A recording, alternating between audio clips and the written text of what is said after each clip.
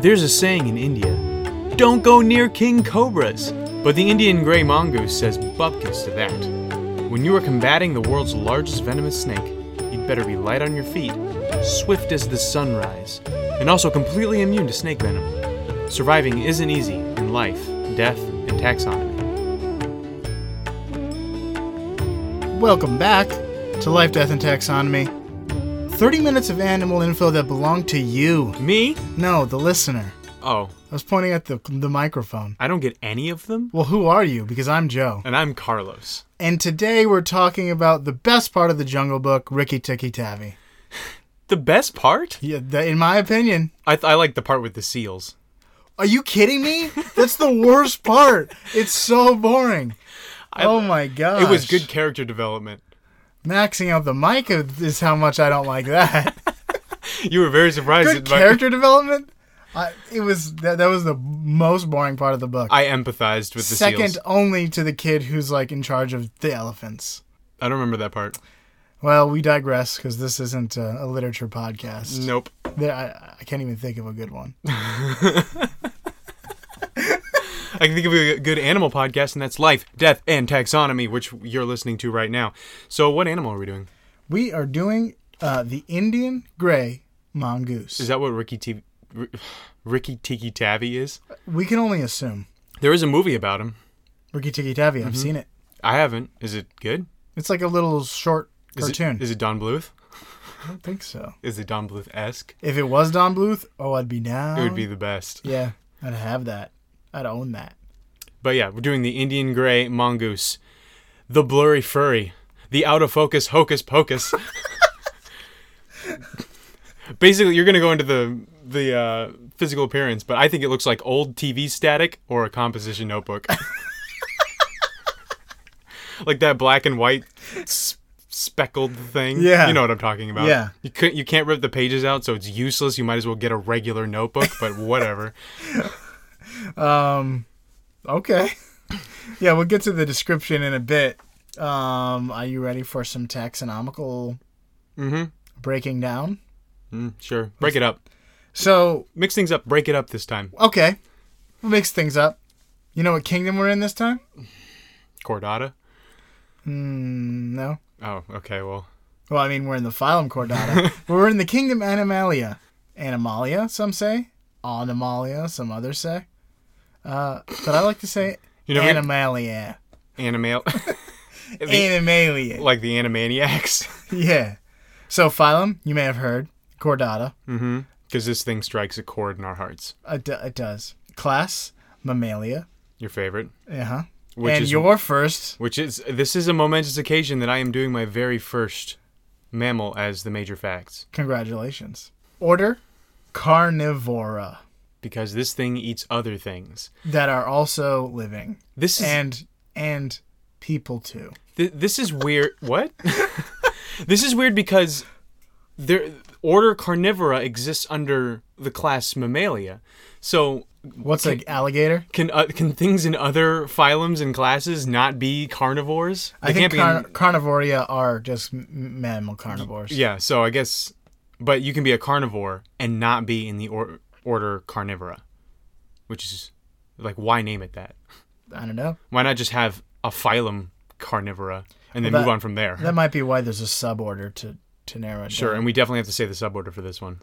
Feliformia. Feliformia? That I've heard it both ways. Because it looks like feline. It means cat-like. Yeah, it means cat-like, and it includes cats, hyenas, and civets. And Honda Civets. And friend of the podcast, the Binturong. Oh, yeah. The popcorn-smelling cat bear thing that's neither a bear nor a cat. And it doesn't smell popcorn, except for it does because it smells like popcorn and it smells itself. What? You said popcorn smelling, and it sounds like it goes around smelling popcorn. But smell goes both ways. You can either... Does. Yeah. Yeah, it does. Family, Herpestis... Hold on. Let me just compose myself for this word again. Because I have to say it kind of twice. This is not the hardest one we've done. Herpestidae. Yeah, there we go. Meerkats are in that family. Yeah, small Feliformia, or Feliformias, you know. Feliformias. Or Feliformias. native to Asia and Africa, same as meerkats. Mm-hmm. So meerkats are adorable, and these guys are pretty cute. Yeah, I would say so. They're no colored Bika. No. Well, that's unfair too. That is unfair. Comparison. That's yeah. The genus is Herpestes, Okay. and it contains 10 species. But my favorite species name is the one we're doing today. The binomial name, drumroll please, is Herpestes edwardsi. Someone named Edward is just like, Edward, yes. Edward, yes. Edward, yes. Edward C. What a megalomaniac Edward was. If someone asked me if Edward was a megalomaniac, I'd say C. Edward? C. Yeah. Description. All right. Let's get into what it looks like. Give it to me. It's got a long, thin body with a bushy tail that has thicker fur on the ends. Okay. Thicker, not necessarily like thicker like as in like coarser, like just it's bushier. Yeah, that's a better word, bushier. It's brown and gray on its back. It has dark brown legs. And sometimes it has dark reddish orange around the face. So when you were talking about it earlier, it's got this, like it has speckled or striped patterns on the back. And the way it is, you have to look up a picture of it, but the speckles make it look low res. Mm-hmm. Like it's got like these white speckles that like come through, but you can't pinpoint exactly where one speckle is and one isn't. The animal is an optical illusion. Yeah. So some pictures of it. It has a short triangle-shaped snout. Hence its cuteness. Uh-huh. And its tail and body are the same length. Did not know that. Yeah. It doesn't look like it in pictures, but apparently it looks like it has a really long body because it looks like a weasel even though it's not one. Yeah. More on that later. I said length. So that means it's time for the listeners' favorite segment of Life, Death, and Taxonomy. Measure up! Dun dun dun dun! Alrighty. So, in this season of Measure Up, I'm going to pose to you some questions, and you're going to tell me how many, units. How many units you think you'll see. I can't wait. I'm great at guessing large numbers. Okay, this is going to blow your freaking mind. Okay, so in length, tail to nose tip, each part is about 17 inches, so in total it's about 34 inches. Okay. 86.36 centimeters. So how many mongoose lengths go into the average cumulus cloud? There's no such thing as an average cumulus there is. Cloud. There's an average cumulus cloud. I'll cite my source at the end. That's ridiculous.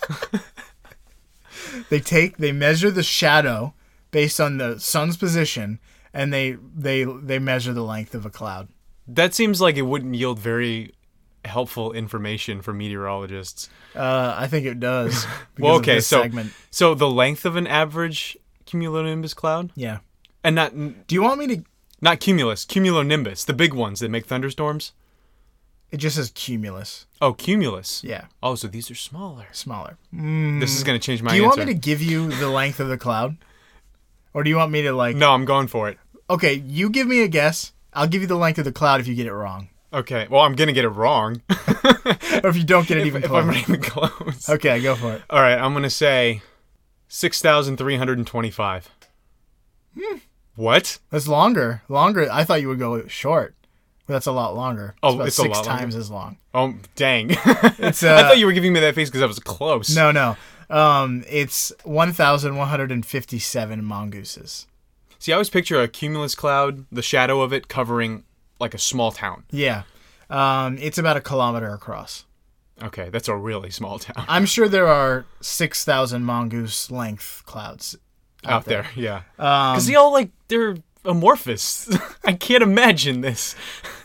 Okay. I didn't know that anybody cared. You had trouble with the length. Let's move on to the weight. Maybe you'll get that one. So they're about 3 pounds, 2 to 4. So I averaged about 3. So how many mongooses go into the average cumulus cloud in weight? That I refuse to believe that they know how much one of those things weighs. They do, and I'll cite my source with you. That's like your source. I want you to explain to me how they do this. I will. How they convince one of these clouds to step on a scale is beyond me. They don't. They just know how much of how many atoms mass are in it or whatever. Yeah. All right. I don't know. This is going to be crazy because I bet you it's a lot lighter or a lot heavier than I think it is. It's definitely not a medium weight. I'm going to say 50. I'm way off. Dang it. So, one of these days I'm going to get one of these right. This is how many mongooses go into a the average cumulus cloud. It's going to be half of a mongoose. 300. Oh, man. 66,666 mongooses. What? A cloud is 1 million pounds. The average cumulus cloud is 1 million pounds, and they measure this based on... Should I have already known this? Am I an idiot? No, this is insane to me. First of all, the fact that the average is about a kilometer, and it's about 1 million pounds. Those are perfect numbers. It's 1,000,000.1, but that's pretty close. But they measure the amount of like water molecules or the water vapor inside of a cloud of that size. So based on a full cloud of water molecules, that much water condensed is about 100 freaking elephants in weight. Oh my gosh. But each little particle is so small and light, it would take like trillions to make even a raindrop. That's how small these particles are. But there are trillions of trillions. And it's over a kilometer spread out, so that's why I guess. Man. That's crazy. Clouds are buoyant. Yeah, they're lighter than dry air, so they have buoyancy. That's amazing. And so, welcome listeners to Life, Death, and Taxonomy, the meteorology podcast. Now we can move on to their range quickly. That's the pack of the podcast for me, and I thought I had a ton of interesting stuff about this guy. Oh, well, we're going to get to some good stuff. All right. They live in West Asia and India, Saudi Arabia, Kuwait, Iran, Afghanistan, Pakistan, India, Nepal, Sri Lanka, other things I can't pronounce, and Bangladesh. Okay. And they can live in several different environments, but they appear more often in wide open spaces rather than dense forests, like grasslands, rocky terrains, semi-deserts, scrub, forest edges, and like bushy areas. I would too. Yeah. If I looked like that. If I looked like a big out of focus bush. You'd live in a scrub? I would be a shrub. Here's some fast facts right before we get into the major fact. The name has nothing to do with geese. It comes from the Telugu word mungisi. Right. And the plural is technically, as we have been saying, it's technically mongooses. But right. It can be also heard mongoose by some people. By Philistines. It looks like a weasel, like you said, but it's not related to a weasel, like you said. Weasels are in the family Mustelidae, with badgers, otters, and wolverines. So this is, like we said, more related to hyenas. Yeah. Which is crazy. No. This is more related. Yeah. I've got one more fast fact, but I'll save it for after the major fact. All right. Major facts here, reporting for duty. You've seen the movies, the pop culture, the taxidermied dioramas. It's the mongoose versus the cobra. It's one of the few animals that can take on a cobra and win. The cobra is awesome, and we might do one on just that someday, but for now we are doing its mortal enemy, the mongoose, the Indian gray mongoose in particular.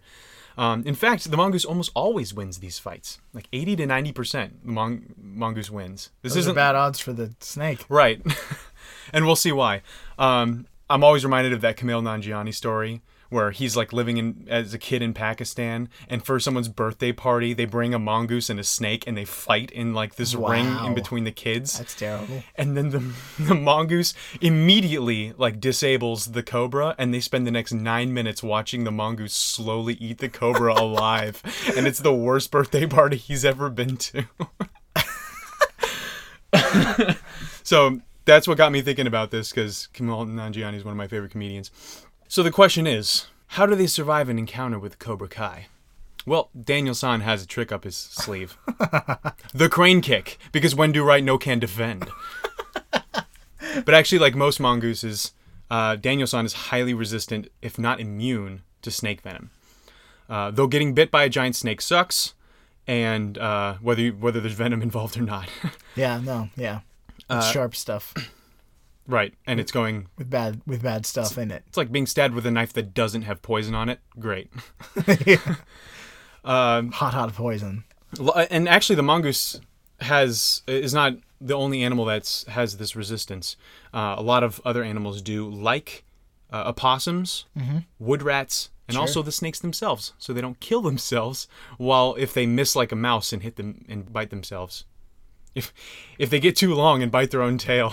Like in the ancient Nokia game. Snake. You ever play that game? Yeah. Okay, the ancient Nokia. I thought you were going to say like the ancient world serpent from Norse mythology. Nope. Snakes, the more they eat, the longer they get, and eventually they'll just eat themselves.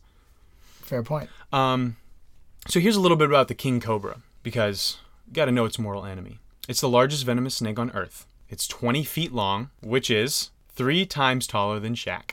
Oh my goodness, it's a bonus episode of Measure Up. A mini Measure Up inside of his bigger Measure Up.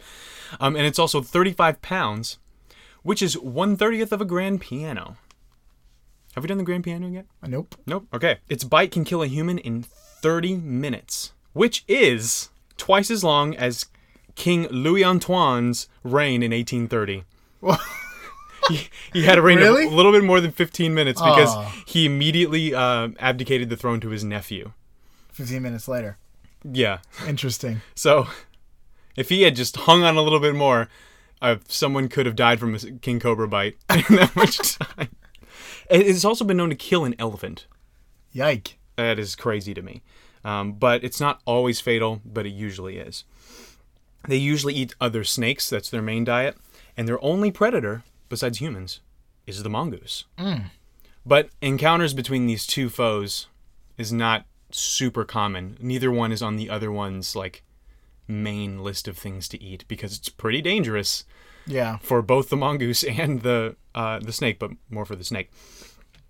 So the mongoose uses its feliforma reflexes, aka cat-like reflexes, to dodge the cobra and come in for a left hook. And by left hook, I mean biting the snake's head and trying to crush its skull. Yeah, I've read that that's how he likes to go after most things. Yeah, crushing its skull with its back of the force. neck, back of the head. Especially with the snake, it's the way to go. Pretty much anything that can bite you, it's good to not be in the front of the face. Right. And the cobra, after being bit, will usually try to wrap around the mongoose and crush it, but it usually does not have the strength and is dead soon afterward, or at least paralyzed. And then the mongoose consumes the snake entirely, and this is an interesting thing. Snake venom is not poisonous. It's venomous. Well, yeah, but it needs to be injected. It needs to be mixed. So the snake venom is saliva of the snake that is mixed with zootoxins. So it has these glands of zootoxins that injects with the saliva, and the enzymes and the toxins mixing together make for the deadly neurotoxin that it injects. But those two things separately are not harmful to the mongoose, so it can just eat the whole snake, no problem. Which I thought was crazy. That I always thought that it just had this big sack of stuff that you don't even want to touch. Right. But it seems that it kind of makes this concoction before it bites. So here's the big question. How does it do this? It just believes in itself. I saw that question written all over your face, and your answer is wrong. Although it does believe in itself by instinct. Right, yeah.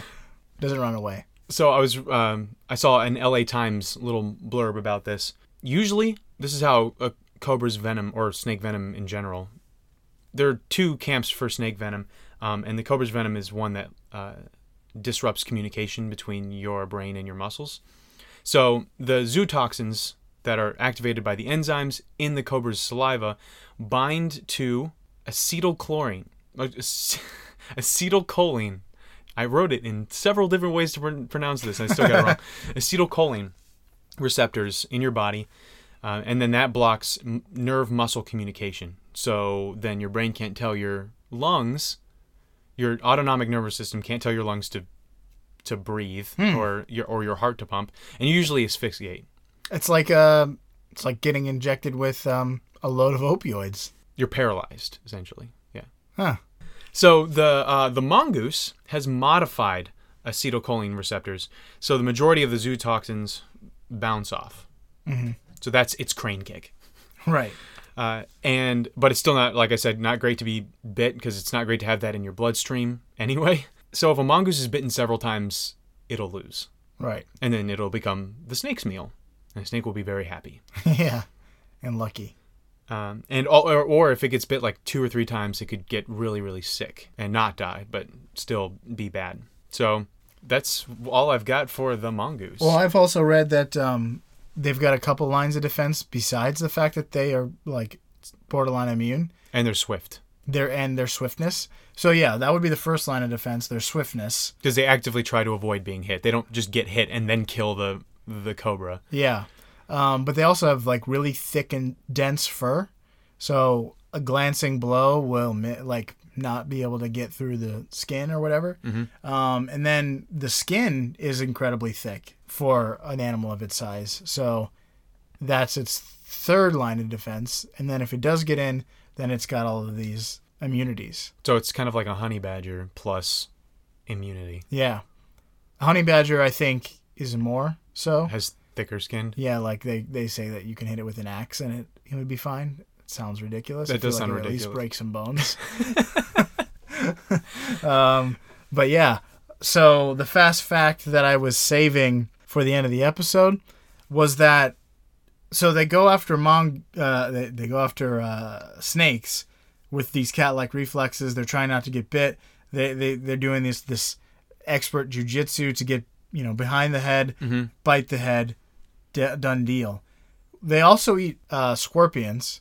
They eat a bunch of stuff like bugs, scorpions. They're omnivorous, but they mostly eat animals, living things. Right, but they don't mostly eat snakes. Right. It's kind of like they will, if they cross paths and either one feels cornered, they'll duke it out. Yeah, so they'll eat anything that's small enough to eat that's around, like mice and scorpions and spiders and things like that. Right. Lizards. But scorpions, they don't care about the tail.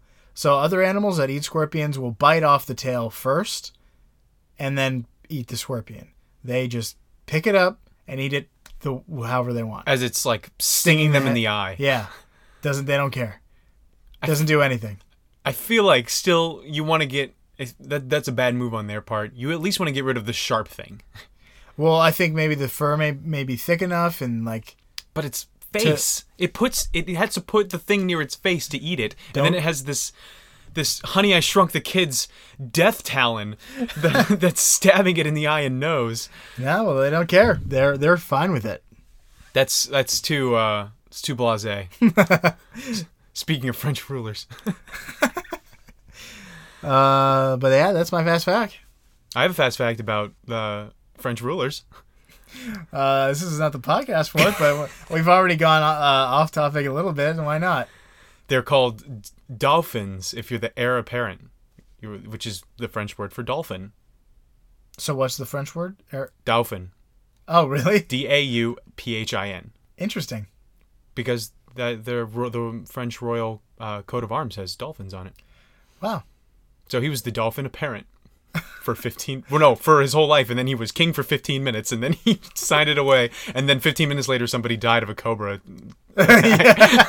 Somebody far away. Oh. Well, I don't think that's as interesting as the million-pound clouds, but... Million-pound clouds. That is crazy. That is insane. And I thought it was, 100 pounds? Yeah. That before I read this, I would have been like, 100-pound cloud? That's ridiculous. But no, they're 100 pounds. I love this game. I learned so much. Alrighty. So, that's all we've got for the Indian gray mongoose, but that's just mongooses in general. Mm-hmm. So, when life strikes at you, dodge to the left and crush its skull like the mongoose does in Life, Death, and Taxonomy. Hey everyone, it's time for our weekly plea for subscriptions and reviews. We honestly have a great time making this podcast, and we probably do it regardless, but our mission is to educate the plebes about the awesome things animals can do. But we need more plebes. If you know any, give them a shout and say, hey, did you know a cloud can weigh over 300,000 mongooses? And when they try and call your bluff, send them here so that they can learn themselves a thing or two about clouds and animals. As always, if you haven't already, please subscribe on Apple Podcasts or Google Play or whichever podcast app you use. And while you're there, tell everyone what you think of our show by leaving a review. Thanks, and we'll see you next week.